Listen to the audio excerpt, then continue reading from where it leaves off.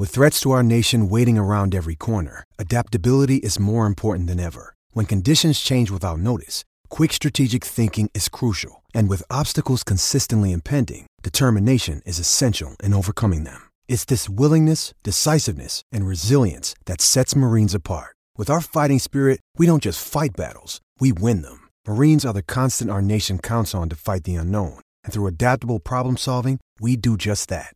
Learn more at marines.com. Another day is here, and you're ready for it. What to wear? Check. Breakfast, lunch, and dinner? Check. Planning for what's next and how to save for it? That's where Bank of America can help. For your financial to-dos, Bank of America has experts ready to help get you closer to your goals. Get started at one of our local financial centers or 24/7 in our mobile banking app. Find a location near you at bankofamerica.com/talktous. What would you like the power to do? Mobile banking requires downloading the app and is only available for select devices. Message and data rates may apply. Bank of America N.A., member FDIC.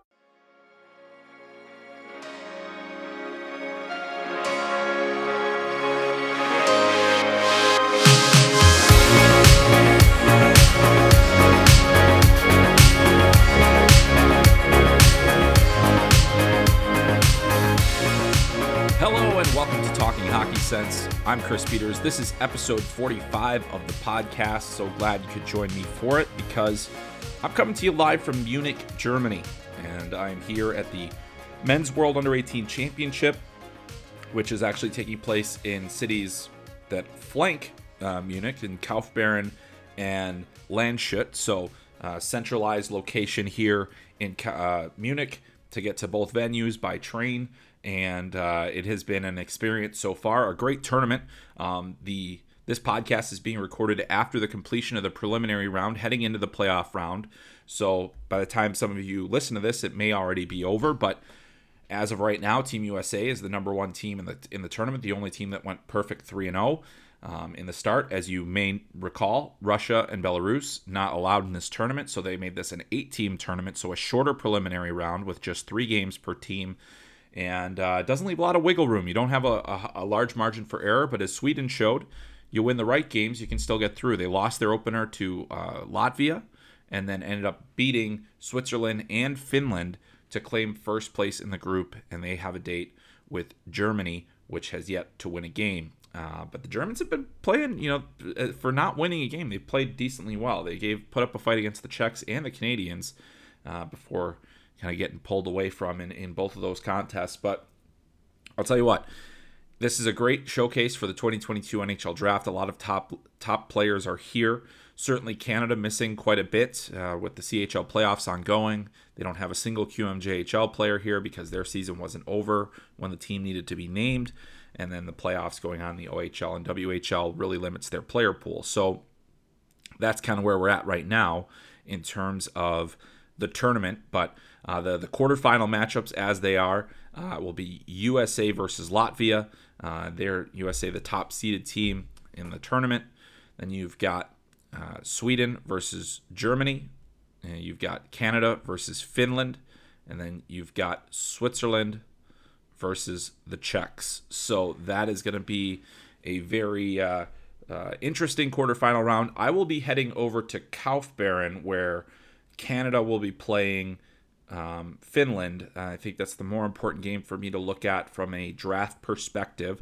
I have seen the U.S. play once so far here in Landshut on the first day, and it just the way the schedule's worked out, I have to do this for the NHL draft as well. If you want, you can see my full player reports from that first game, which was USA-Canada, on Hockey Sense on Substack. That's hockeysense.substack.com. $6 a month, $54 a year for a subscription. That is a subscriber exclusive. You can also check out a number of other things. There is a 7-day free trial as well. You click on the link, you put in your info. If you don't want to continue, make sure you cancel before that 7-day free trial is up. And then if you would like to continue, well, thank you very much. It helps me do things like this. I'm here on behalf of Daily Faceoff, but also working on things for Hockey Sense. So it's a bit of a joint trip between my two ventures there, and really excited to be here. And you can also get over to dailyfaceoff.com to read some of my dispatches. I had a preview for the tournament and also a kind of a recap of the tournament so far. There will be another one there on Friday. So make sure you are staying closely tuned to that. Very excited to be here in Germany and trying to do the best I can to make it worthwhile for everybody, and hope that you guys are getting something out of it. Today's podcast is going to be a Q&A podcast. Even though I do have some people here, recording and logistics and all that other stuff, I just didn't feel like I could get to it right away. So I wanted to do a Q&A podcast, and boy, did you guys have a lot of questions. I put a call out and basically just saw, wow, we have a ton of questions that I need to answer, and I'm excited to do it. There's some about the under-18 Worlds. There's plenty about the 22 NHL draft. There's plenty about prospects that are already drafted and some that have recently signed. So we will get to all of that here in just a minute.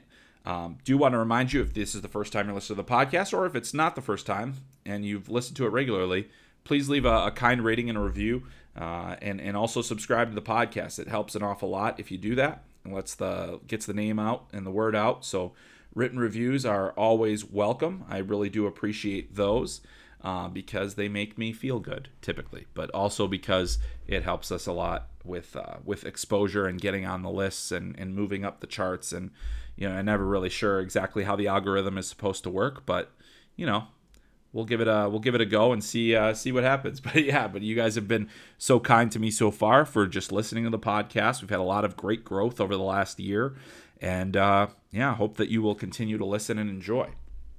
All right, so we're just gonna dive right in because like I said, I have about 1 million questions that I got to get to, and it's actually closer to 25, but still a lot of questions to get to, and I want to make sure we hit all of them. I'm going to start in order. We're going to go with the U18 Men's World Championship questions first. Some of those will kind of overlap with the 22 NHL draft questions, which I will also have. That'll come next. Prospects after that, and then the goofy questions that I always like to get and answer will come last. Although there are a few in this Germany one as well that absolutely we have to get to. So let's answer some questions. All right, our first question comes from Chad Balcom, a frequent questioner, and Chad, always appreciate hearing from you. His question is this USA U18 team the best hockey team ever assembled? Well, they are 3-0. They have been dominant so far. They have a plus 17 goal differential. They are especially talented, and really look like an unstoppable force so far in this tournament. And you look at the scoring leaders so far in the tournament. Isaac Howard is the top guy, 6 points. He had 6 points through the first 2 games, including 5 goals, a 4-goal effort against Canada. Logan Cooley's got 5 points. Cruz Lucius has 5 points. Rutger McGroarty has 4 goals so far in the tournament. And Ryan Chesley has been one of the top scoring defensemen as well, with 4 points himself. So, they're playing very well. There's no question about it. I think in terms of pure talent, I'd still take the team that ended up winning bronze in the 2001 team, because you had Jack Hughes scoring at a record clip, Cole Caulfield scoring at a record clip, Trevor Zegras, who was playing injured in that tournament, still producing, Matt Boldy, Spencer Knight. If we were going to compare the two teams, then I would say, at least at this level, I would say that one. There have been teams that had less talent too that had more success in this tournament. I go back and the 91s, the first team that I worked with when I was at the National Team Development Program, they had to call up quite a few guys from the U17 team just to be able to field a competitive team. They ended up winning the gold. It was a very difficult tournament. They actually lost to Russia in the preliminary round, and that Russian team had Kuznetsov, Tarasenko. They had a bunch of quality guys that would eventually become NHL players. And, they had a tense tournament, and they found a way to win. It was a really special time. That was the first team that I was a part of in my career that, had won something of that magnitude on home ice in Fargo as well. And so I always say, that team certainly wasn't the best on paper. They had first rounders. They had Jack Campbell. They had, as an underager, they had Cam Fowler and, some other guys that, ended up being pretty good NHL players on that team. But yeah, it's always interesting to watch these teams and how they kind of operate over the course of a season and then into this tournament.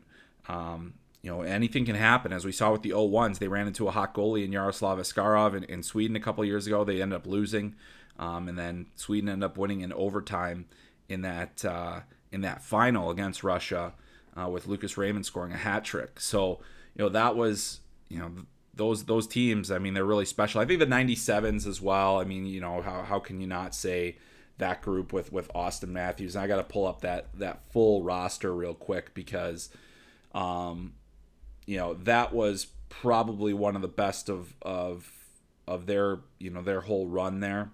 And that team, Austin Matthews had 15 points in the tournament. That team had Austin Matthews, Matthew Tkachuk, Jack Roslovic, Colin White, Clayton Keller as an underager, Jordan Greenway, Christian Fisher, Luke Cunnin, Troy Terry, Caleb Jones. I'm just mentioning the NHLers. Charlie McAvoy, Tage Thompson. Those are the guys that reached the NHL. And Jake Attinger was their third goalie in that tournament. He didn't actually play very much, but he didn't play at all. But he was their third goalie. So a lot of NHLers on that team as well. And I think there are quite a few NHLers on this U.S. team. They're built a bit differently. I think a lot of these teams have often had, quality defense and have made.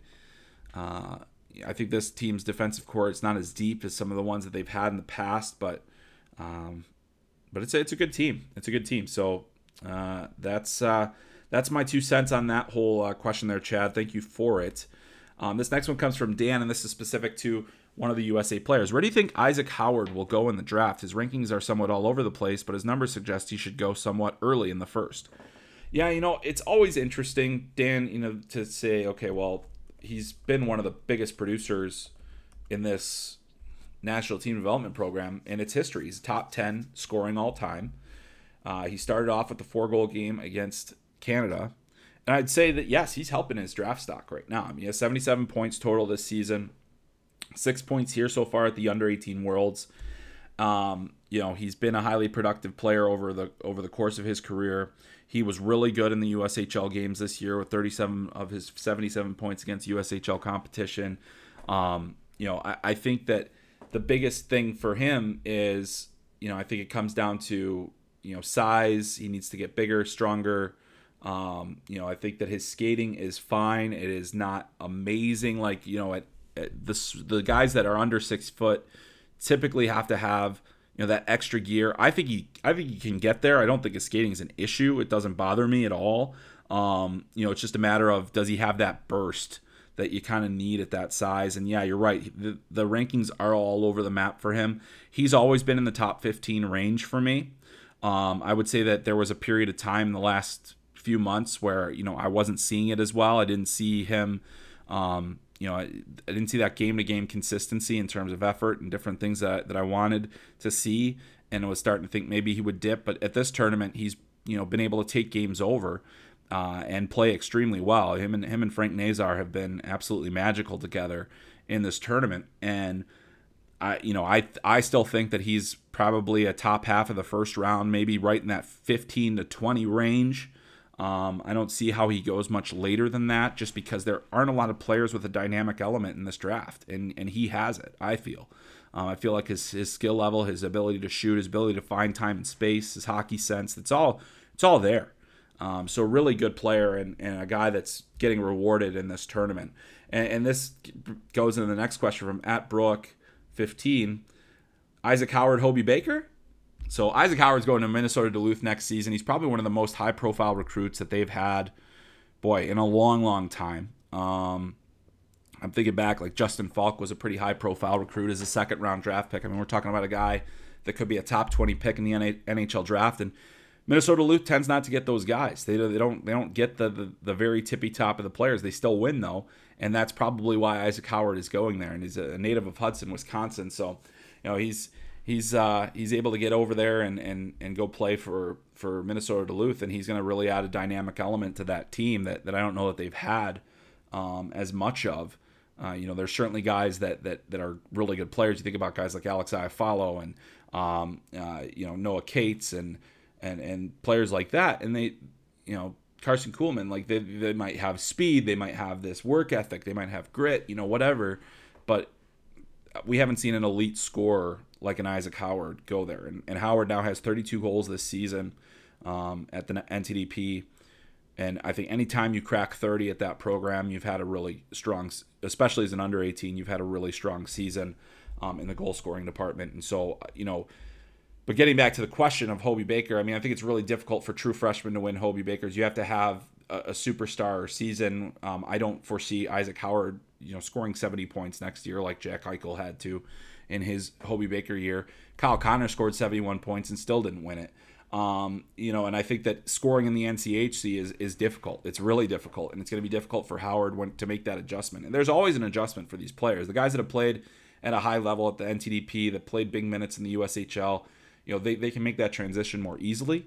But I do think that Isaac Howard in particular is a guy that's going to need some of that adjustment period to go in the rough and tumble NCHC and really have to find his way, because the offense is not going to come easy there. Not that it has for him this season, but I just think it'll be a lot more difficult. So I would say no. I don't anticipate he's going to win the Hobey Baker, but there's certainly an opportunity for him to be one of the top freshmen in the country, and that's pretty darn good too. This one comes from @BurnerDario.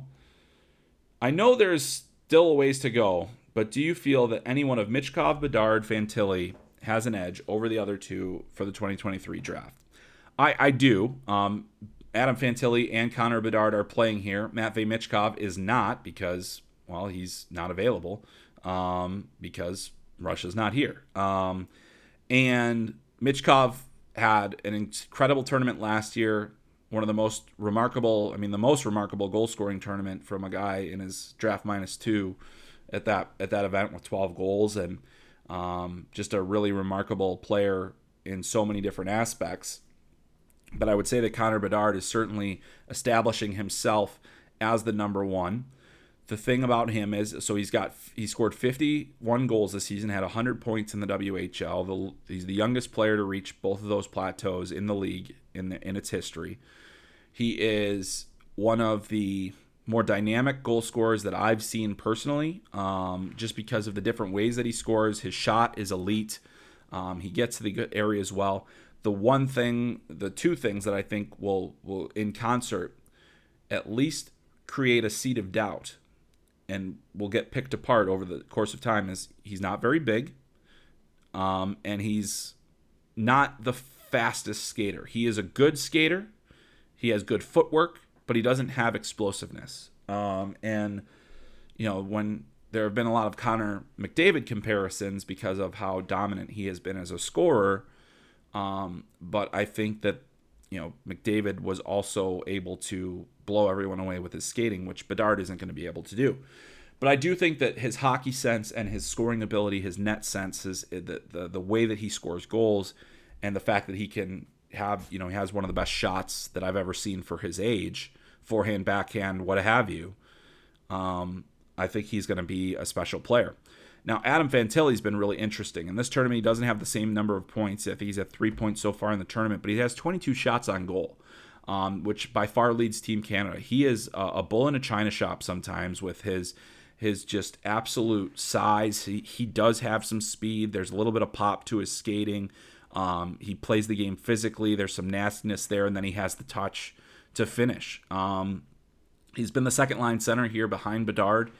I think that, Fantilli's line has been as effective, if not more so in certain instances. And the thing about Fantilli is he's so much more physically advanced than some of his counterparts. And you also have to remember, like, this is a guy that he's got 2 years of junior hockey under his belt. Bedard's an 05, Fantilli's a late 04.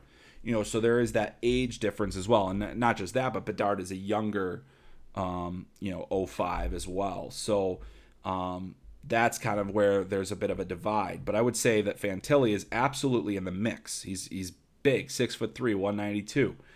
He has scored 74 points in the USHL this season, and 37 goals in 54 games. I mean, he's really been a special player and something that I think he'll be one of those guys the USHL hangs its hat on, and will be one of the best players to have come through that league.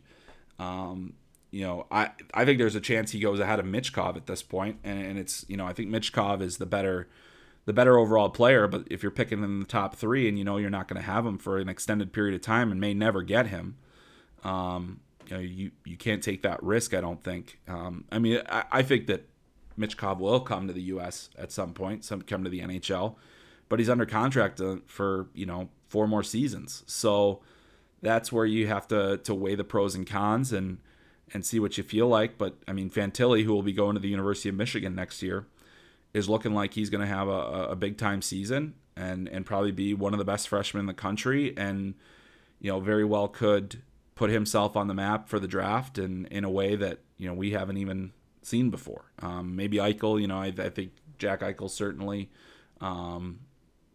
is a special player, and I think that'll be it'll be interesting to watch to see if Fantilli can kind of match that. But that's where I've got those 3. I'd say like Fantilli definitely could challenge with a big season, and if Bedard falters, but I do think it's Bedard at this point. There's just so much of a package there, and the mental elements of the game he's so exceptional at. So I think that's another thing to consider. All right. This next one comes from Coyotes fans in Germany. After his serious injury, can Julian Lutz live up to the expectations of being one of the top prospects in the upcoming draft? Now, I know there's been a lot of hype about Lutz in Germany, and rightfully so. He's a very skilled player. He's got some pro qualities for sure, some NHL qualities. He's got good size, good hands. He's got a good shot. He scored 2 goals against Canada. He has got 4 points in this tournament so far, but he only played in 14 games this season and had 3 points in those 14 games for Munich. And it's always tough, when you have a guy that's come off a big injury like this. I don't know that he necessarily was ever going to be a legitimate first rounder. I do think that he's going to be an early day 2 pick. But I still think he'll be in the mid rounds. It's just a matter of, finding the right team, finding the right situation. And if he can do that, then he's going to have a real opportunity to make something happen here. And, I'm excited to see kind of where he goes. I think this tournament, they're probably only going to play 1 more game. But I do think that if you look at the overall body of work, and you say, okay, well, this is a guy that has done some really solid things in his young career and was on the German team last year as an underager. He's got a real good opportunity. But I just don't think he's going to be in the top tier of the prospects. I think there are too many question marks at this point. But I do think what I've seen here in Germany is you see some of those pro qualities that getting into the plays, being forceful, taking control of shifts, and he's done that a little bit. And it's been tough because when you're on a weaker team, it's tough that your team doesn't have the puck as much. You don't have as many opportunities. I think when he has had the puck, he's looked pretty good, and I think he'll be a player that certainly a team's going to be happy to draft and happy to develop and kind of see where he goes. But yeah, I think it's going to be very difficult for him to be considered among the top prospects in this draft. All right, this next one also deals with Adam Fantilli, and just in general, this is a little bit kind of a hybrid question about this tournament and beyond because it's also about the USHL. And Will Wright asked, last year was obviously an anomaly with someone like Matthew Savoy, but Adam Fantilli was already on the USHL path, and the Chicago Steel have tendered 2 top Canadians again this year. Do you think it will become a trend for more top Canadians to come to the USHL? Also, would you take Fantilli over Wright? All right. Now that is a tough question. So Shane Wright was who we're talking about, just to make sure everybody's clear on that. Of course, the projected number 1 prospect for the 2022 draft. And we're comparing guys. And it's very interesting that you asked this question because I was having this conversation with a friend. So I'm going to start there with Fantilli versus Wright. I think I would still take Shane Wright at this point. I think the hockey sense is a little bit better. I think the physical tools for Fantilli are better. I like his skating better. I like his tenacity, his meanness, the ability to play physically, his power game. I appreciate that more. Wright has a better shot, more deadly and accurate shot. I think he's a better passer. So I think the hand skills are better for Wright. But the explosiveness of Fantilli at least makes it a conversation. So I think that's something that would be really interesting to debate over time. Obviously, Fantilli now gets another year to develop and figure out what kind of player he's going to be. But I think, there would certainly be a conversation about him at the number 2 spot right now. And probably a pretty short one if it came down to it, because he is an 04. So he's not far removed from this draft class in terms of age. But yeah, that's a really interesting one. As for the first part of your question, so the Chicago Steel did sign a tender to Macklin Celebrini, who is the number 1 pick by the Seattle Thunderbirds in the WHL's Bantam, or the WHL's U.S.-based player draft. They have 2 separate drafts now in the U.S.-based player one. So Celebrini went number 1 there. And then Michael Haig from the Toronto Junior Canadiens was signed. So now they have 2 tenders for next season.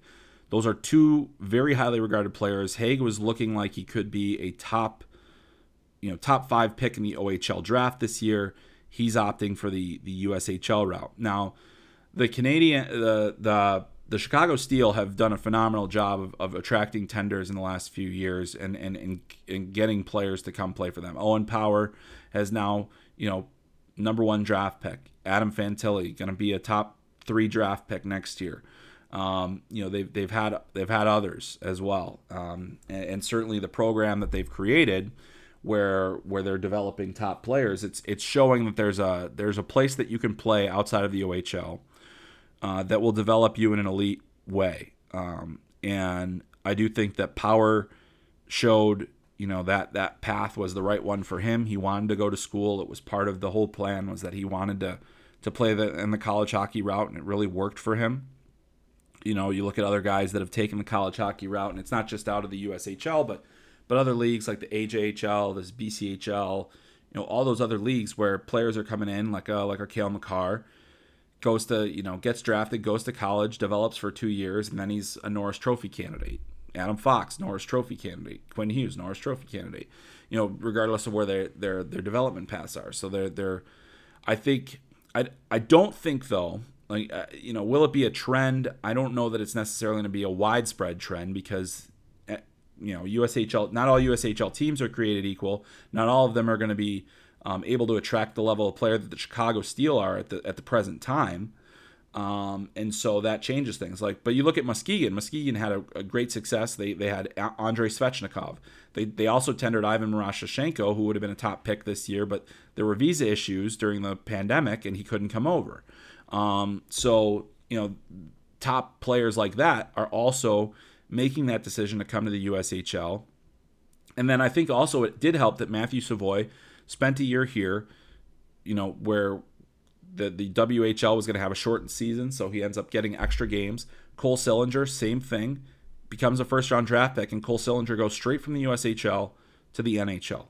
2 unique situations, because both those guys were on the major junior path prior and then had to come back this way. But it's more and more proof that is a league where you can develop a pretty good rapport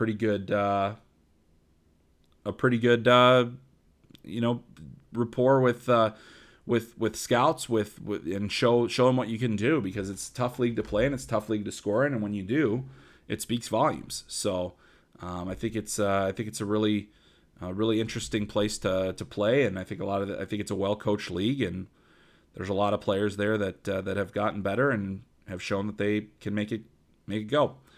All right, we got just a couple more questions about Germany and the under-18 worlds. The first one is from my pal Steven Ellis, who's been on this podcast before. How's the beer? In a word, good. It's pretty good. Yeah. It's Germany, as you know, is a place where they can definitely drink their beers and make their beer, and I've enjoyed every one that I've tried. So and I've tried a few. So yeah, enjoying the beer. And one of the nice byproducts of working in Europe is getting to experience the local fare, the food, the beer, everything. Lots of pretzels, lots of great times here in Bavaria. And thank you for asking. Now, this one made me laugh. Poppleton Pink asks, do the North American lads get to have a few beers as the drinking age over there is 16?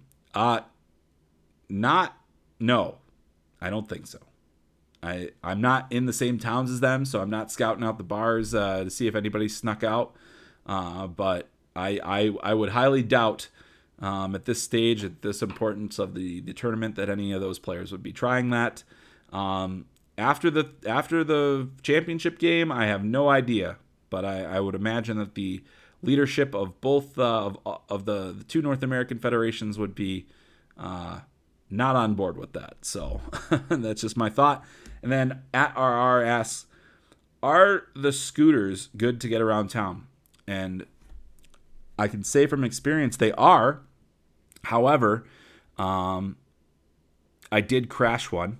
I got a little bit, I was trying to evade some pedestrians and managed to find a bike rack instead. So I was able to veer off, and I tried to hop off the scooter, and didn't go so well because I didn't hit the brake quick enough as I was simultaneous of jumping off of it, and I may have bit it. So otherwise great though. They've got all these Lime scooters just kind of lying around, and they're outside of, everywhere, your hotel, your whatever restaurant you just ate at, things like that. So it is nice when it's crowded in the streets. No, it's not I wouldn't do that. I try to wait until later at night when the streets are clear, and I've did it twice, one successful, one not as successful, but I always reached my end destination, and it's actually a very affordable way to get around town a little bit quicker than you could on foot. So I will say yes, they are a good way to get around town. Just be real careful when you do it. All right. Now we're going to move into specific 2022 NHL draft questions. First one comes from Shokunin. Comparables for Logan Cooley and Simon Nemec in the NHL. Your top 10 draft eligible prospects for the upcoming draft. And do you see Lane Hutson getting drafted in the first round? So Logan Cooley and Lane Hutson are both at the Under-18 World Championship.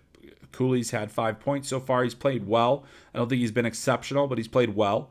Certainly as a guy that you're looking at as a number one pick, you'd hope that he'd play better. I think, I've moved Shane Wright ahead of him on my board.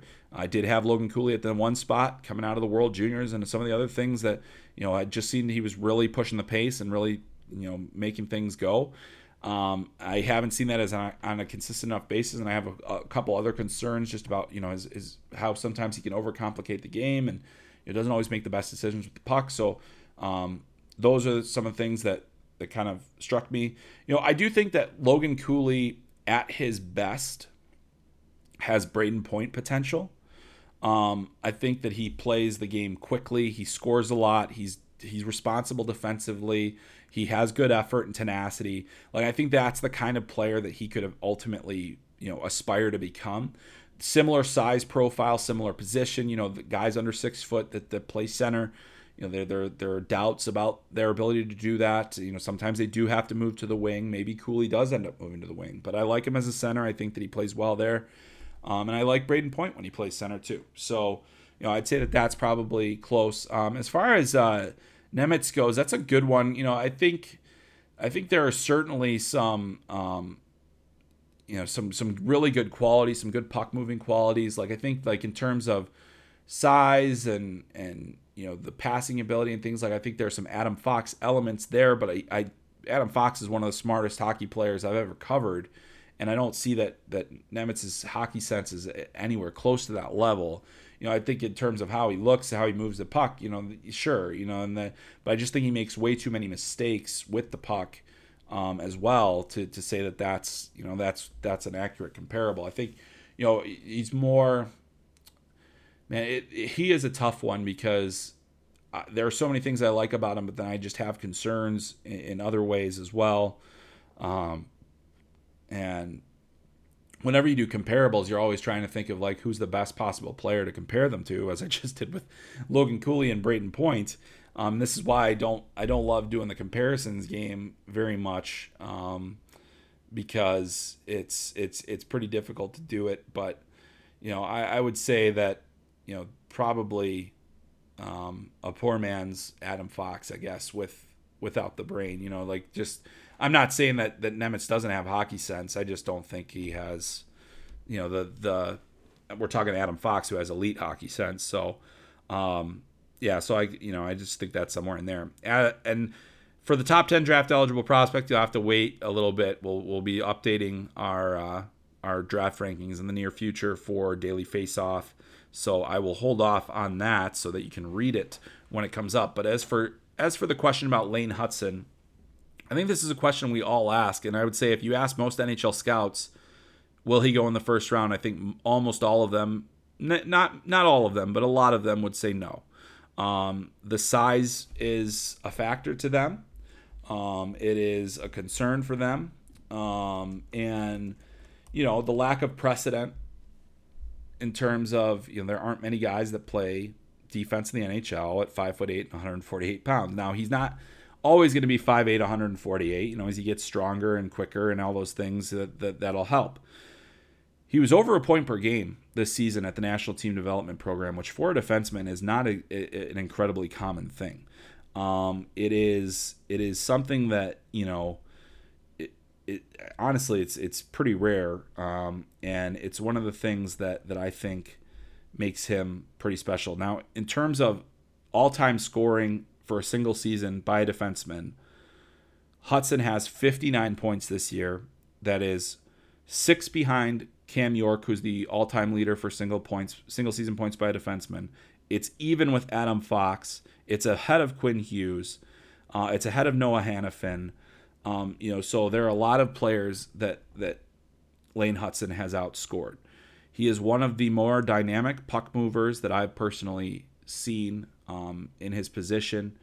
He is incredibly smart. He defends very well. Despite the size, he defends very well. He is around the puck a lot. I understand the concerns around him, and I understand why scouts are going to be hesitant to draft him. But I personally feel that he has the opportunity to be a mold breaker, a guy that finds a way. I don't think that that's enough for you to draft that player in the first round to say, is this guy going to break the mold? I need to be 100% confident before I say, yes, he can do that. And I don't think I'm there yet. And I had him in the first round at the top. I hadn't seen as many of the defensemen at that point that, you know, and I think that there are defensemen in this class that have the size profile, the hockey sense, that, you know, the playing ability that you feel more comfortable with. But I'll tell you what, like, if I haven't done my final rankings, but if Lane Hutson isn't in the first round, I doubt, for me, he would be outside of the top 40. Just because I really think the player has a chance. I do. I think there is a lot there. The brain, the confidence, the tenacity, just, you know, the competitiveness, the drive. You see it with him. And he is so creative and he makes so many plays that you just say, you know, this guy thinks it at a high level. And when you do that, it can make up for a lot of your shortcomings. So that's why I think that Lane Hutson has a real opportunity to be an early day 2 pick, and probably not a first rounder, but an early day 2 pick for the right team. And you always wonder, but I think the player's pretty darn good, and I'm excited to watch him at the next level. Being college, he's headed to Boston University next year. All right. This one comes from Paul. A bit of an odd question. Do you think there's a possibility that Shane Wright is underrated by scouts and media? Had he had this season last year and 120 points this year, would he be more of a surefire elite number 1 center? Really good question, Paul. I do think, like, a player in Shane Wright's position, they're always going to get nitpicked. But I think the reason this year is a little bit more, you know, he definitely picked it up over the course of the season. It's just, I think this entire class, we're starting to wonder, like, who is going to jump up? Who's going to be the guy that raises their hand and says, you know, I'm the best player here? I think Shane Wright has started to do that. He's been a little bit more forceful. He's been able to produce at a really special level, just not, you know, relative to some of the other ones. And we understand he didn't play last season. You know, it took him a while to get going this year. He had to get, you know, revved up a little bit. and that's the way it goes. He did finish the regular season with 94 points in 63 games. So he did really pick it up. 32 goals, really solid season. He had 66 points in his first year in the league at 15, and had 39 goals, which was obviously eye-opening. This year didn't have as many goals, but 62 assists. I think he's really developed into a tremendous playmaker in addition to a solid scorer. And he only looked okay at the World Juniors. There wasn't a lot there, only 2 games, and 1 point for him against kind of weaker competition.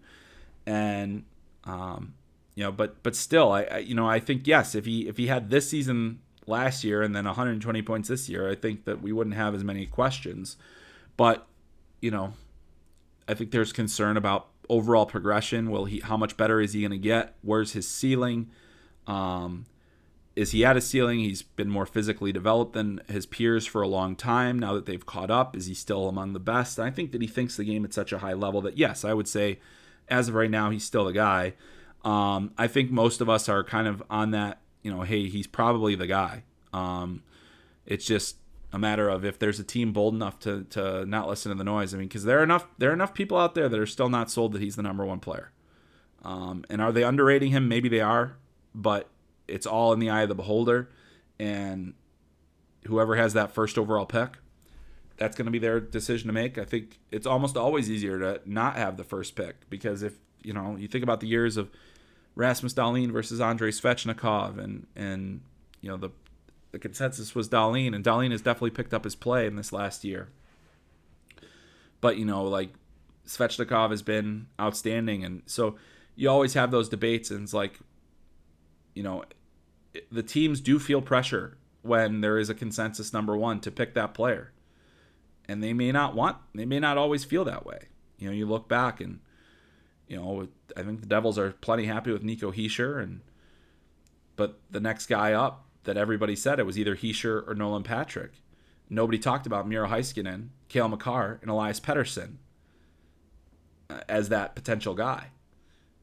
And now look at it. It's just the way it works. So very interesting time to as we talk about draft and we talk about the first overall pick. It is not an easy position to be in, because all the noise says it's this guy. But what if your scouts say it's that guy? That's the thing that happens. So I do think there is an element of us nitpicking and underrating Shane Wright as a result, but I also think that there is some validity to the concern. And so that's where I'm at on that one. All right, next one comes from Majo. Do you think a good world championship for Slafkovsky, Nemec, or Jiricek can push them to the number one spot? I think there's one guy that it could happen for. I think it's Slafkovsky. Just a chance to see him again in that setting, playing against NHL players. I think the World Championship is going to end up being a tougher tournament than the Olympics was, because of the presence of NHL players. The grind of the tournament, the length of the tournament. But you look at what Slafkovsky did in the playoffs this year: 7 points in 17 games, so scoring ahead of the pace that he was at in the regular season. I think that he started to make a push for number one. Obviously, the incredible Olympics that he had, scoring 7 goals, being named the MVP. So yes, if he has a good world championship, there's certainly a chance that he could. The other thing is you look at the size, the hands. I was talking to somebody earlier this week who was just saying, like, he's special. He just is. And the numbers. The thing is that you look at the numbers and you say, well relative to historical comparables, his Liga stats are just not close to anybody that would have gone in that range. And so are we judging him too much on that Olympic performance? And so I think that we're always looking for more and more and more evidence. And I think that Slafkovsky, with a big world championship, similar to how Patrik Laine and Kaapo Kakko had big world championship performances, it started to create a little bit more of that doubt in whether or not the guy that was ahead of them was really number one. Obviously, Austin Matthews, Jack Hughes, I think if you do those drafts again, those are the same two guys that you're going to pick. obviously. So, but still, it creates that little bit of doubt, and so I'll be really interested to see how that all pans out here for Slafkovsky. I think Nemitz is a good, not great defenseman, and I think that it's really, if you have to be an exceptional defenseman to be number one. I do not see him as a number one prospect by any stretch, even though he's had a historical season in the Slovakian league. You also look at his Olympic performance, and they couldn't put him out there. They didn't trust him enough to put him out there, whereas Slafkovsky eventually became a number one forward for them. And so I think it'll be also difficult for Nemitz to get into the lineup regularly at the Men's World Championship level. I think he's a great player. I think he's a top 10 pick. I just don't see him as a number one. And then Juracek, I think he's missed too much time. There's too many question marks.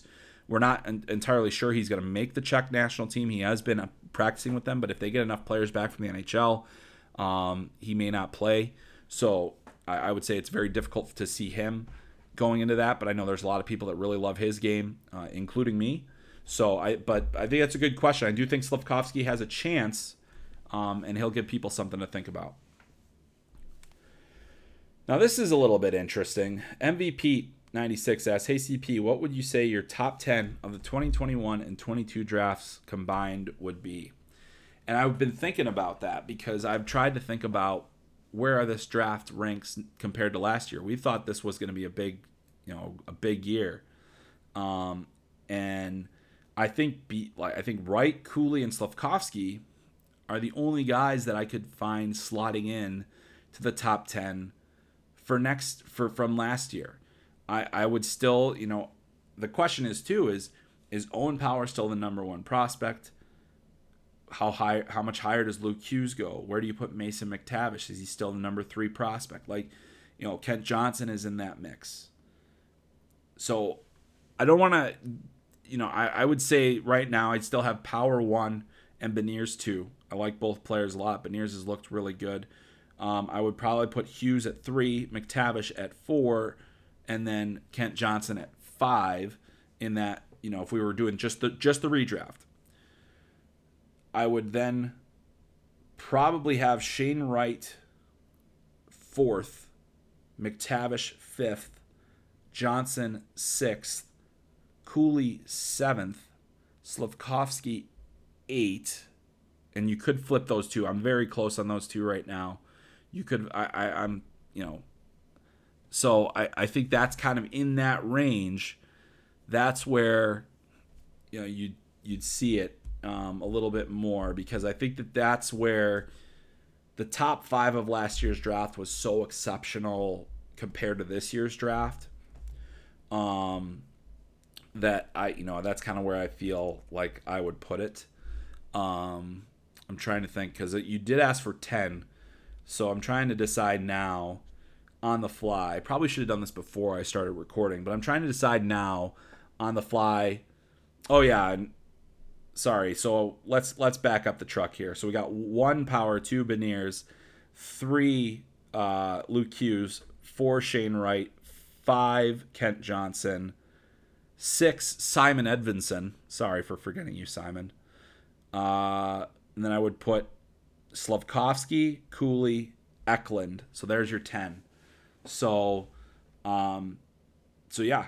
So that, just to give you an idea of what the top of that looks like, I would still say that the guys in the top 6 of last year's draft are roughly in the same spots, with the exception of just flip-flopping Wright and McTavish and kind of bumping the rest down, and then adding Slafkovsky and Cooley with Eklund at the end of that. So, yeah, that's where we're at. That's fun. So we got that. Thanks for that exercise, and watch. I just did that on the fly, so we'll see if that actually makes any amount of sense. All right, at Inside J Money wants to know, what do you think will happen with the Russian and Belarusian prospects in the draft? How far will they fall? Are we going to see a record low for Russian players prior to the end of the Cold War? Really good question, and an important question, because we just don't know. And I've been asking around. I think that there is a very good chance that most of the players that you'll see in this draft like let's say Danila Yurov. Danila Yurov is, a consensus top 10 guy. I still think that there's a good chance that he's going to go early, but not super early in the first. And I think really once you get down the first round, you're not expecting that player for a while. You're thinking it's going to be 3-4 years before we even get the guy. And so I would say that allows you the patience, and you say, well, this is a special player. We don't know what things are going to look like. We don't know. I mean, like you're asking this. What's going on in the world is so much bigger than the NHL draft, and that you have to think of it in terms of how does this impact your business, and I don't think teams are afraid of like the PR element, because I think that most people will separate Russian players from the conflict and what's going on in Ukraine, because I mean they're 17 and 18-year-old kids that have just been hockey players, so I think that's something that, I don't think you're worried about the PR element. You're just worried about, hey, can we get a visa for him at some point? If we want him to come over, if we want him to play for a CHL team, are we going to be able to get him out of the country? Those are the kind of questions that you have to ask. Then you have other issues like, Ivan Marashchenko is one of my favorite players in this draft, is unfortunately, battling leukemia, Hodgkin's lymphoma. Actually saw him. He's in Germany getting treatment right now. So he actually came to the games. So that was great to see him, to see Ivan Marashchenko there. He was with his agent, Mark Gandler. And, I understand that he's actually been meeting with NHL teams. So they're still doing their due diligence on him. But, what you'll see too, like as I'm recording this the night before, Ivan Morozov signed with the Vegas Golden Knights. Now, he's been playing in Russia. Just because he signed doesn't mean that the visa situation is going to be solved for a while. But if it is, he'll be able to come over and play for their AHL team at worst, maybe play for their NHL team next season. So that's something that's interesting, to say the least. But I do think that we'll see fewer players picked. I think most Russians will go later in the draft. I don't think you'll see very many in the second or third round. You could see a lot more in the fourth and fifth round. There are enough players in this draft class.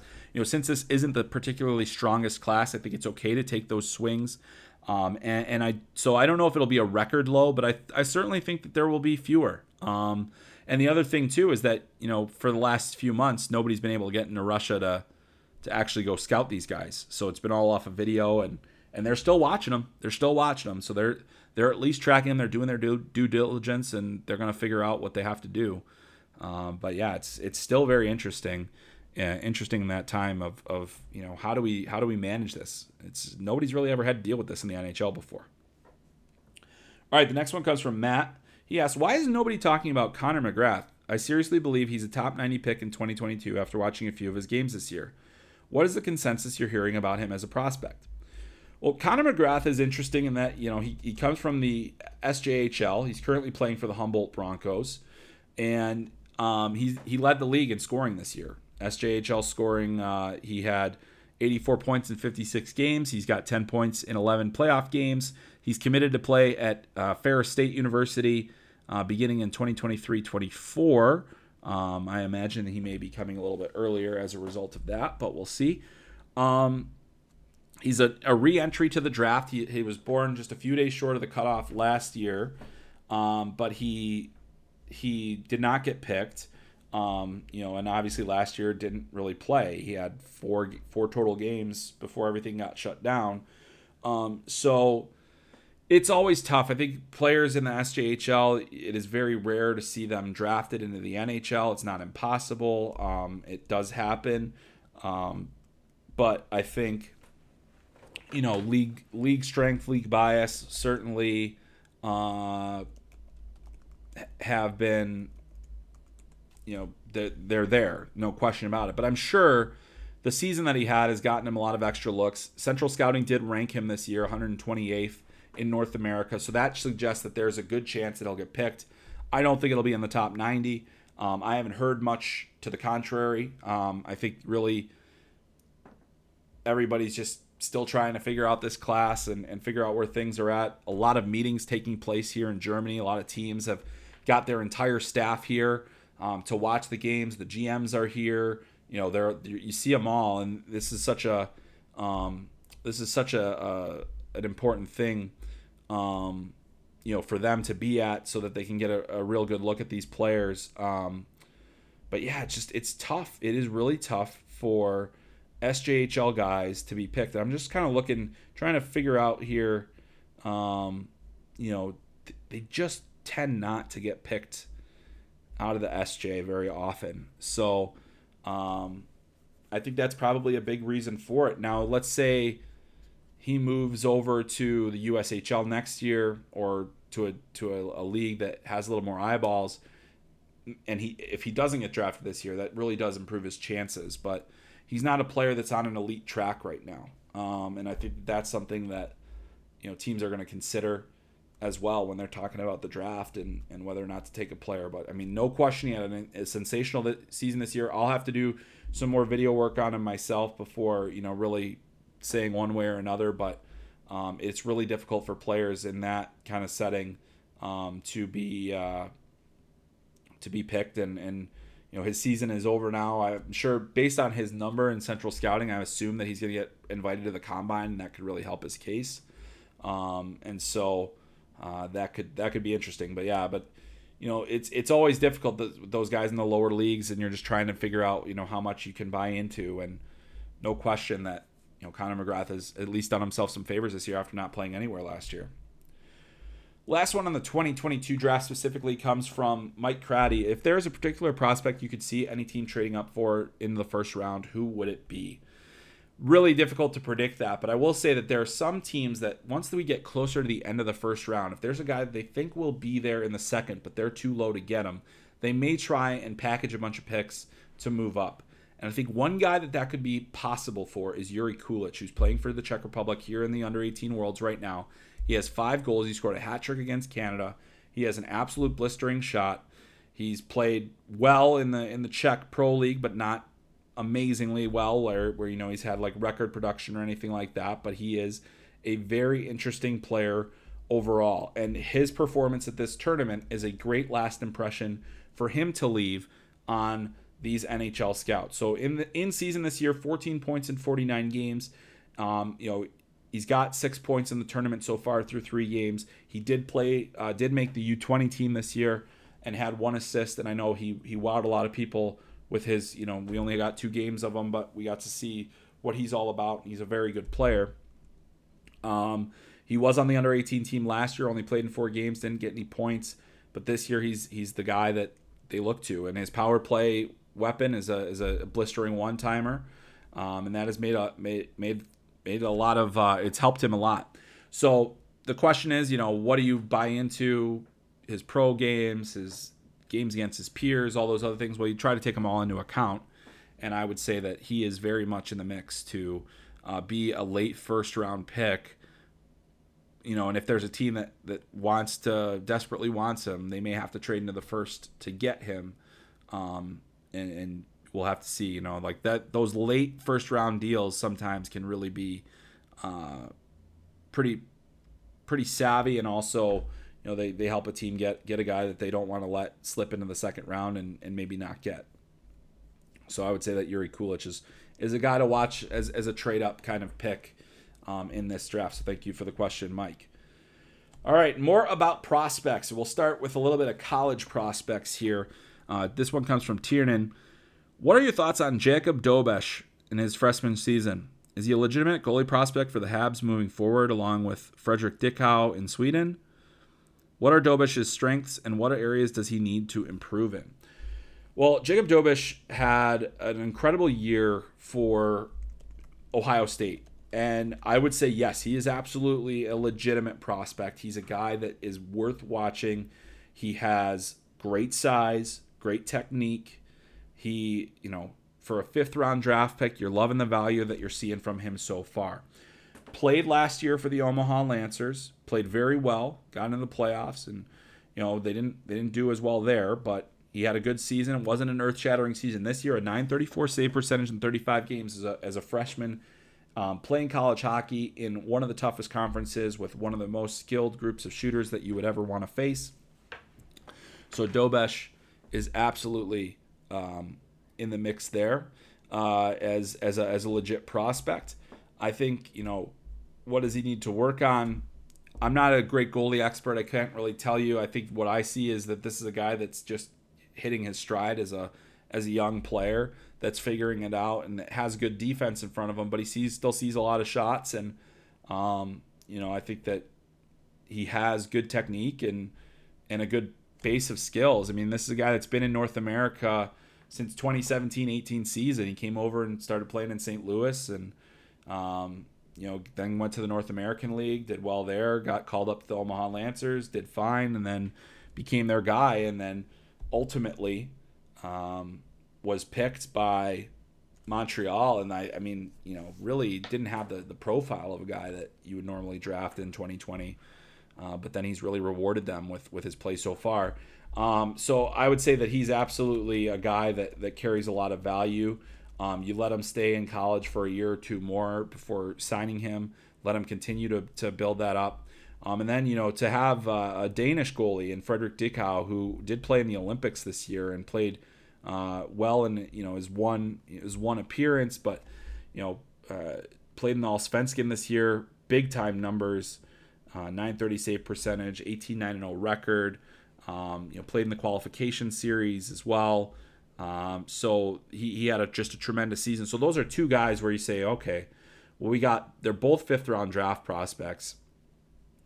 I mean, they're both huge. And so I think you're looking, both of them it's all about upside. It's all about upside with those two guys. You're waiting to see what else they bring. And I think you're really happy with where you've picked them, what they've been up to. So I like them both. And then Tiernan also asks, as a second question, if you have time, which are the other Habs prospects that have NHL potential? Farrell, Biondi, Struble, Tux, Melanek. And I would say they all have pro potential. I mean, it's just a matter of putting things together. I think Luke Tuch has had a bit of a tough year. I'd like to see him bounce back at Boston University next year. I think there's plenty there for him to put together.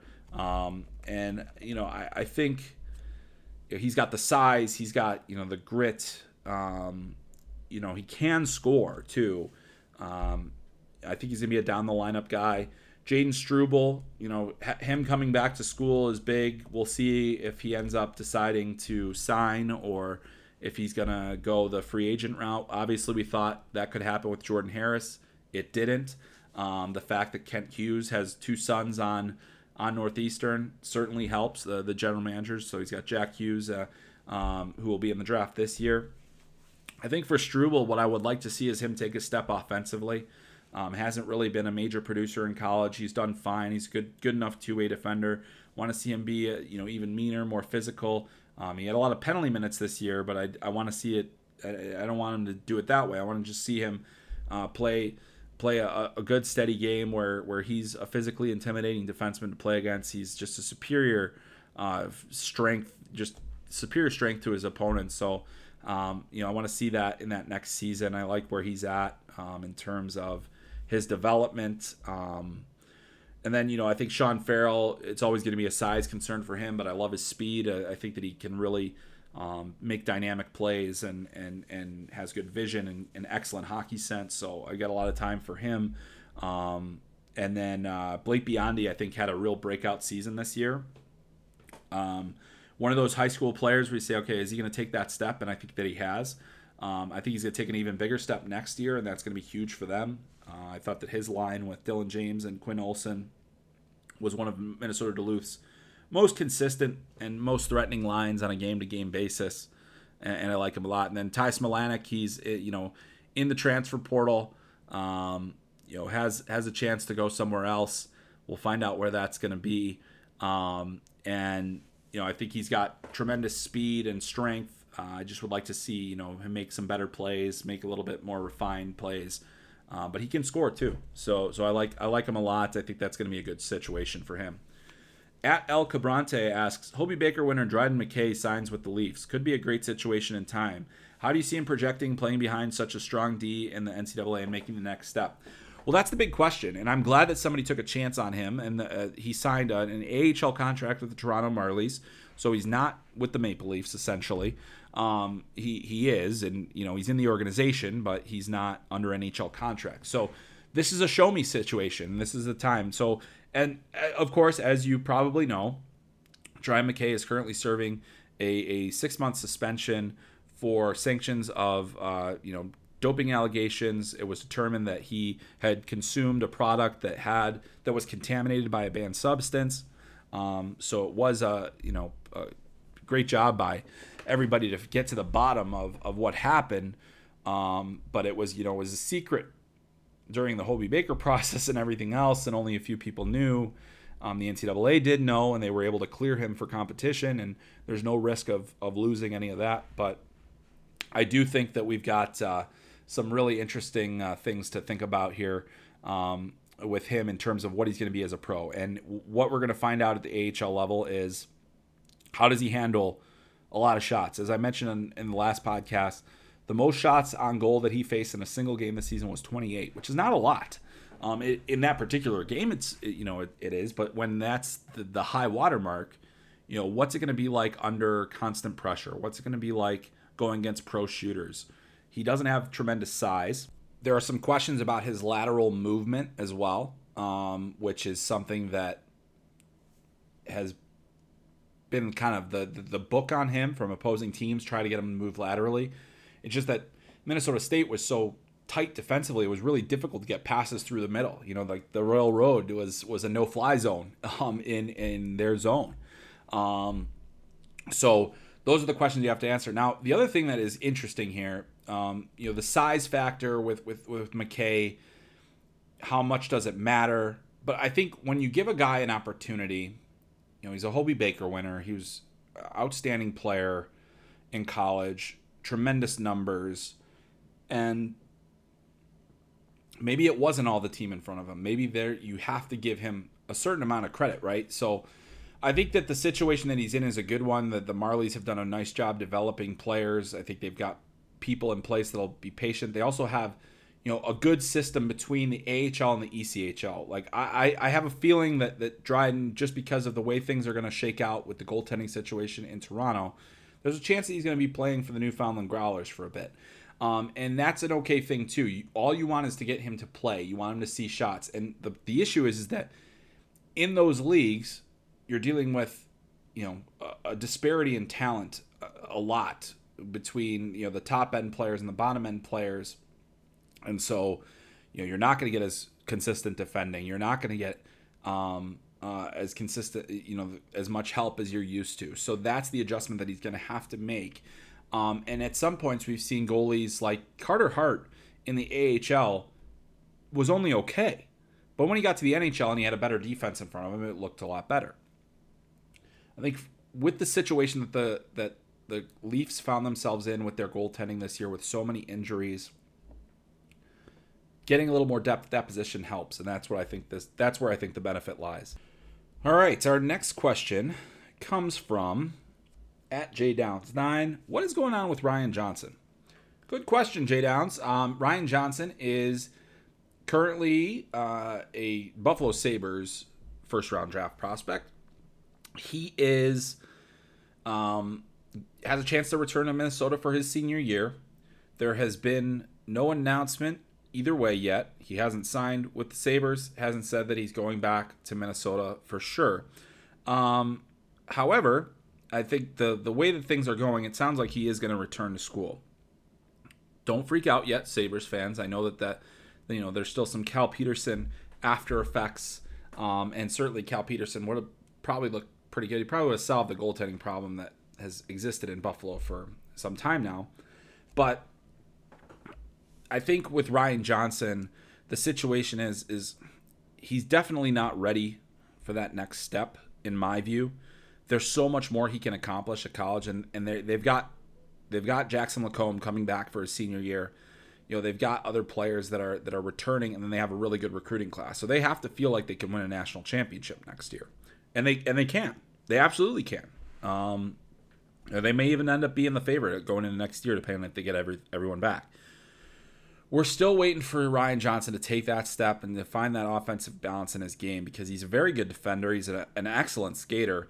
He's strong. He's athletic. There are a lot of things that I like about him, but does he think the game offensively at the NHL level? Does he move pucks at an NHL level? And that's where we're still waiting to find out. I think another year in school will help him a lot. I don't have any insight into whether or not he is going to return for sure or if he's going to go pro. But I do think that he's a guy that still has quite a bit of development ahead of him before he can, make good. I didn't have him rated as a first rounder that year. I still haven't seen anything that would suggest that he should have been a first round pick. But at the same time, I think he could play in the NHL. I think he could play in the NHL. I think he could be a serviceable defenseman. At the end of the day, is he going to be a top 4 guy? He's got a long way to go before he can prove that. But he is a good player, and I think that's he's got a good foundation there, and I'm looking forward to seeing kind of where things go. But I do think that it would behoove him to go back to school, and it would also help both him and the Sabres in the end, assuming that he decides to sign there. And right now you've got Owen Power and Rasmus Dahlin and Henry Jokiharju and all these other players, and suddenly it's looking a bit more crowded. And so that's where things could potentially change. At D Kopitar asks, what do you think of Quinton Byfield? Well, anybody that's followed me for any amount of time knows that I really like Quinton Byfield. I think that he's a really good player. I think that he is only scratching the surface of what he can become. In the NHL this year, 10 points in 38 games, 6 points in 11 AHL games. A fine season. Not amazing, but a fine season. And he's always been a guy that's had to get to another level once he turned pro, and obviously he had the benefit of going pro early, didn't have to go back to the OHL. I think he probably should have gone back to the OHL but with a lot of guidance from the Kings, because one of the things that I'd heard about when he came into their system is that there were a lot of bad habits. There were a lot of things that he had to clean up in his game, and I think that he started to do that. He's taken the coaching. He's been coachable. He's more than just a speedster. He's more than just a power forward. He needs to be a lot of things, and he's learning on the job, which is difficult to do. And obviously the Kings now heading into the Stanley Cup playoffs with a young team, a hungry team, and maybe this is the opportunity for him to kind of break out and shine a little bit more. But I really think that Quinton Byfield, to me, is going to be a long-range project. But once he gets to that level, once he gets to that next tier of his game, I think it's going to take off from there. So patience remains required. I think if you look at what he's done versus some of the other guys in his draft so far, is it overly impressive? Not necessarily, but not a lot of guys from that group so far have made a massive impact. Really, Alexis Lafreniere is just starting to find his way in the NHL as well, and he went one ahead of Byfield. So, that's kind of where we're at. But some of the other guys from that draft, Jamie Drysdale's been really good. Tim Stützle, of course, he's been the best player from that draft so far. Lucas Raymond as well. So you're saying, oh, well, they're taking steps. Well, they also had a different development path, than Byfield. And Stützle actually got into the NHL right away last year and proved a bit more ready. He had played pro hockey before in Germany, so that helps him make that transition. Other guys have, Anton Lundell, lot of years pro in Finland before coming in this year. So patience is required with Quinton Byfield. He's only 44 NHL games into his career, but it'll come. It'll come. So I think he's going to be a real good player down the line. You just got to be a bit more patient and see what happens with more ice time and everything else that he can get going forward. All right, our next question. We're getting close to the end here. This one comes from Tyler. Do you see any of the Red Wings prospects making the Wings next year, or do they need some time in Grand Rapids? He's talking about Elmer Soderblom, Simon Edvinsson, and Jonathan Unatan Berggren. Excuse me. Well, Soderblom has a lot. He looks really good. He had a great season in Sweden this year. I don't think he's going to make the Wings right away. I do think that he's going to need some time just to adjust to the North American game, get up to pace. He's a big man. He has really good hands. Skating is probably above average for his size, but it's not, he's going to have to play at a different pace at this level. He's not going to have as much time and space, so things are going to have to happen a lot faster for him. I love the player. I always have. I ranked him as a sleeper guy in his draft year when I was at ESPN, because when you see a 6'7" guy with hands like his, you're just like, how is that even possible? And so that's exciting to me. Edvinsson, he does have a little bit more of that pedigree, but you look at what they did with Moritz Seider, and the proof is in the pudding there. They didn't rush him. They gave him the 1 year in the AHL, and instead of waiting around for the AHL to see if it was going to play, sent him to Sweden for another year there. He comes in, and he's one of the best defense. He's the number one defenseman for the team. With that, I think you can do that same kind of plan with Edvinsson, and then you got your number 2 defenseman on the team. So Edvinsson took a humongous step this year, a humongous one. I did not see it coming. And he's dealt with injuries at the end of the season, dealt with injuries, illness, everything else, and that has slowed him down. So I think that, you ease him back in. Now, I also said last year that I thought that Lucas Raymond needed another year in Sweden. And mainly because he hadn't yet achieved like that top level at Frölunda, where he was too young to play a high role. They had too many good pro players, and that the coach's job is to win games. It's not to develop Lucas Raymond. I mean, it is in part, but that's not the primary function of his job. Well, he goes to the Red Wings, and he just because he's such a highly intelligent and incredible player, he was able to make that adjustment. And sometimes players thrive in the NHL environment versus the AHL environment, as we've talked about. Sometimes it's because you're playing with elite players, you're thinking the game at an elite level, and so is everyone else. And that makes a huge difference in your ability to complete plays, to make plays, and sometimes it just flourishes that way. So I think that those guys are interesting. I do think Jonatan Berggren has a real chance to make the team next year out of camp. Watched him a few times live this year with Grand Rapids. I think that he is one of the a guy that I've really liked for his for a while. And I had him rated as a first rounder in his draft here. I think it's taken him a little bit longer to get to where I thought he could be. But 60 points in 68 games for Grand Rapids this year, his first in North America. I think that's going to give him a real opportunity to make the team next year. And I think he's got a chance to make him better as well. A little bit more dynamic. You put him in the right situation, he's going to score. He's going to set up opportunities. So I do think that's the guy. If you're looking at those 3 players that you asked about, that's where I see those guys going. So a lot there for that. And certainly if you are the Detroit Red Wings, you're super pumped about what you have in your system right now, because there is a lot to like there. All right, moving on. We've got a question from Martin Devon, and Martin asks, if you were the Kings, what would you do about the right side D? Who would you trade? Who could you get on the left side D for prospects that they have?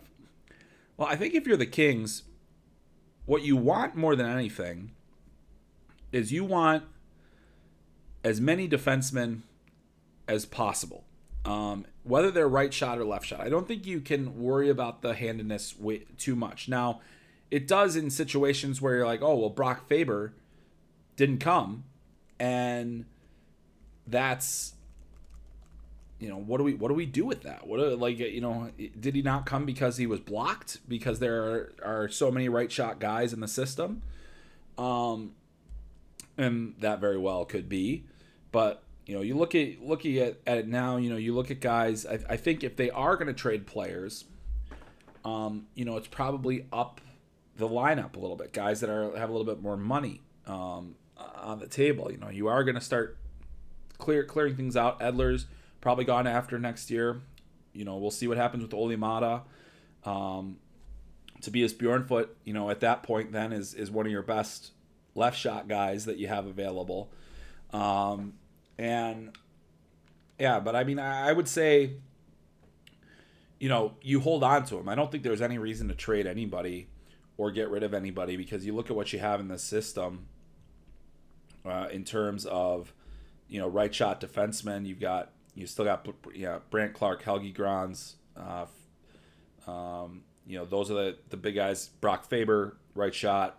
On the left side, Kim Nuusiainen.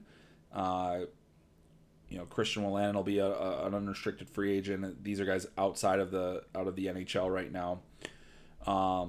So I think for the left side of your D, you're probably looking for to address it with short-term stopgap guys as opposed to trying to lock somebody up for long term. I mean, I think if you want to keep Mata, you can. We'll see what they do about Edler and everything else, but they managed to do well.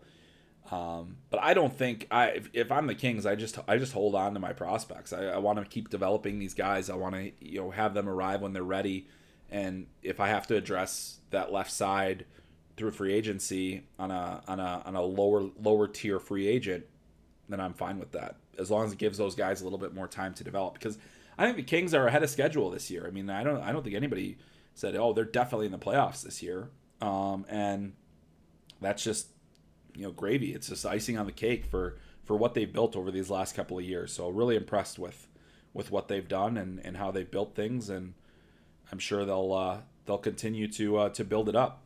So, all right. We're almost there. We're almost an hour and 20 in. You guys asked a lot of questions, and then you let me babble, and I enjoy that. So thank you for that. We've only got one serious question left and two silly ones after this, and then we're on our way.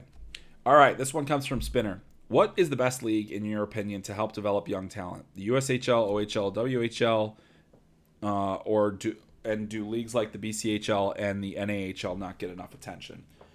Well, the way I always answer this question, and it's probably an unsatisfying way, is it really does depend on the player. Every player is different. They'll develop differently. They are going to have their needs met in different ways, and it's not easy to figure out which is the right path. I've always said that I think that if you are a young player at, say, 16 years old, one of the best things you can do if you're on the fence is to pick a path that allows you to keep your options open. Once you go to the CHL, you can't go to the college route anymore. Once you go to the, but the thing is that each thing offers different things. Like, maybe you don't have any desire to go to college. There's nothing wrong with that. Go play in the OHL. And if you do decide you want to go to college, they'll have that education package for you when you're in the league, and you can go to a Canadian university. And they're very good schools. It's, maybe if you're an American kid, you didn't grow up with those, so you have no idea what they're about, but they're good schools. And you have that opportunity to have that paid for by your team. So that's something where you say, okay, well, that's good. And then also, if you're a player that if you're maybe on the smaller side, you want to spend more time getting stronger, you think you need more practice time, you do enjoy school, you pick a route that keeps you on the college track, which is the USHL, NAHL, BCHL, AJHL, CCHL, all those different, junior A leagues in Canada and in the US that allow you to keep your options open. And then at 17, you're going to know a little bit more about what kind of player you are and what you're going to be, and you can make that decision of, say, hey, maybe I do want to go to the CHL. Maybe I do want to go. There's so many different options available to you, and I think it's just really important to I always say one of the most important traits for a prospect is self-awareness. Understanding your strengths and weaknesses, understanding what you need to be successful. And if you have that, you have a leg up on a lot of players that are just simply talented. Because there are a lot of players that are talented that have no idea what kind of player they're supposed to be. They just know the player that they want to be. And that's not the same thing.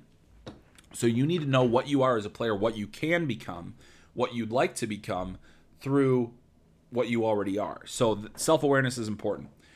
And I would say that the BCHL and the North American League, do they not get enough attention? No, but I also think that the scouting, they're still getting covered.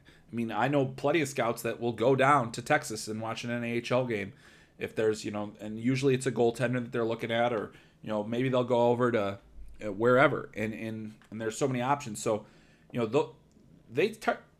people talk, and those players still will find a way. I think the BCHL is another league where a lot of players have been drafted out of, and there will be more that come out of the BCHL. So I think that, they've certainly produced a few first rounders in their day. And, Kent Johnson played in the BC before, and then so you look, Kent Johnson takes the college route. Jamie Benn plays in the BCHL, goes the WHL route. They both end up, in the NHL. So, that they're a great pass for all these players to take. You just have to know what will be best for you. And then I do feel fairly strongly, and this could be my bias. I do think that the college route is one of the best tiered development systems because it slows the process down. Because when you're playing in the USHL, most players' goal is to get a college scholarship.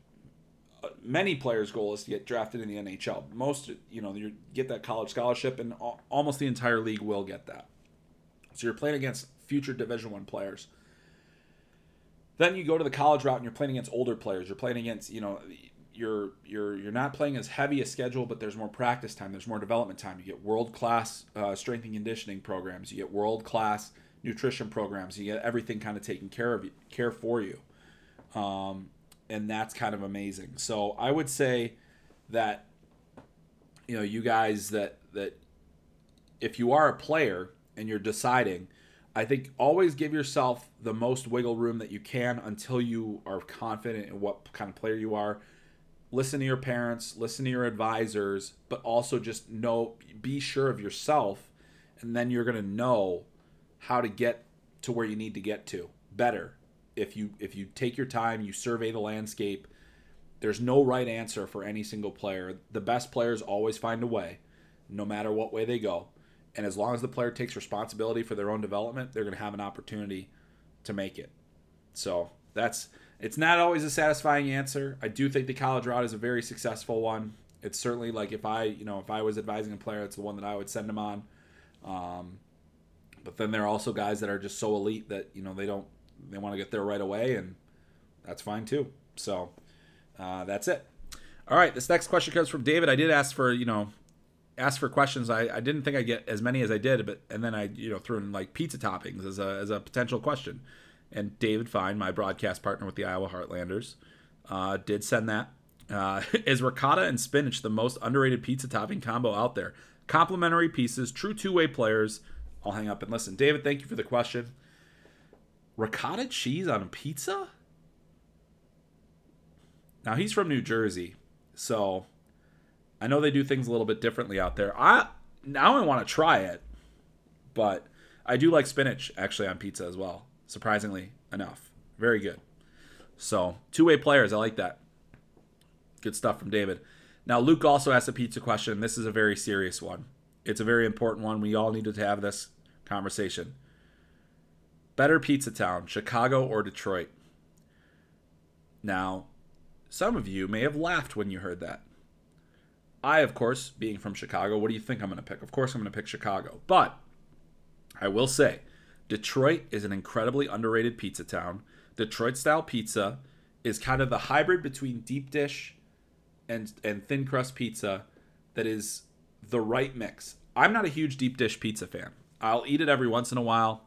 That's not Chicago pizza to me. Chicago pizza is the thin, pub cut style, cut into squares from a little hole-in-the-wall place, and it's amazing. Every single time it's amazing. I'm a big sauce guy. If you have a good sauce, you got a chance with me. But Detroit-style pizza is filling, delicious, satisfying, and if it's baked properly and they have that little crisp on the outside, the best crust going anywhere. So if they get that right amount of crisp on it, that is where Detroit puts everybody else to shame, is in the crust game. So it's Chicago though, because I'm from there, and if I said that, I would not be allowed back in, and I would like to go back. So it's Chicago. All right, we finally made it. If you made it this far into the podcast, almost an hour and a half long, hopefully I answered your question. If I didn't, please at me and complain. And then if I did, thank you so much for sending that question in, because we wouldn't have a podcast without you. So thank you for that. A lot of great insight from all of you, insightful questions, I should say, and hopefully the insight that I provided was helpful. It's been a lot of fun to do this podcast for you. It's been fun to be in Munich. Got a lot more to come. I'll have a recap next week. We'll talk more about this and a lot more written content coming up at Hockey Sense and on Daily Faceoff. So please do check all of that out. And as a reminder, subscribe, rate, and review. And if you made it all the way to this part of the podcast, the code word that you could tweet at me for a celebratory GIF is Danke, the German way of saying thank you. So, and I'm here to say Danke schön to you and to everyone else for listening. It's been a lot of fun. That's going to do it for this week's episode. My name is Chris Peters. This is Talking Hockey Sense, and we will catch you next time.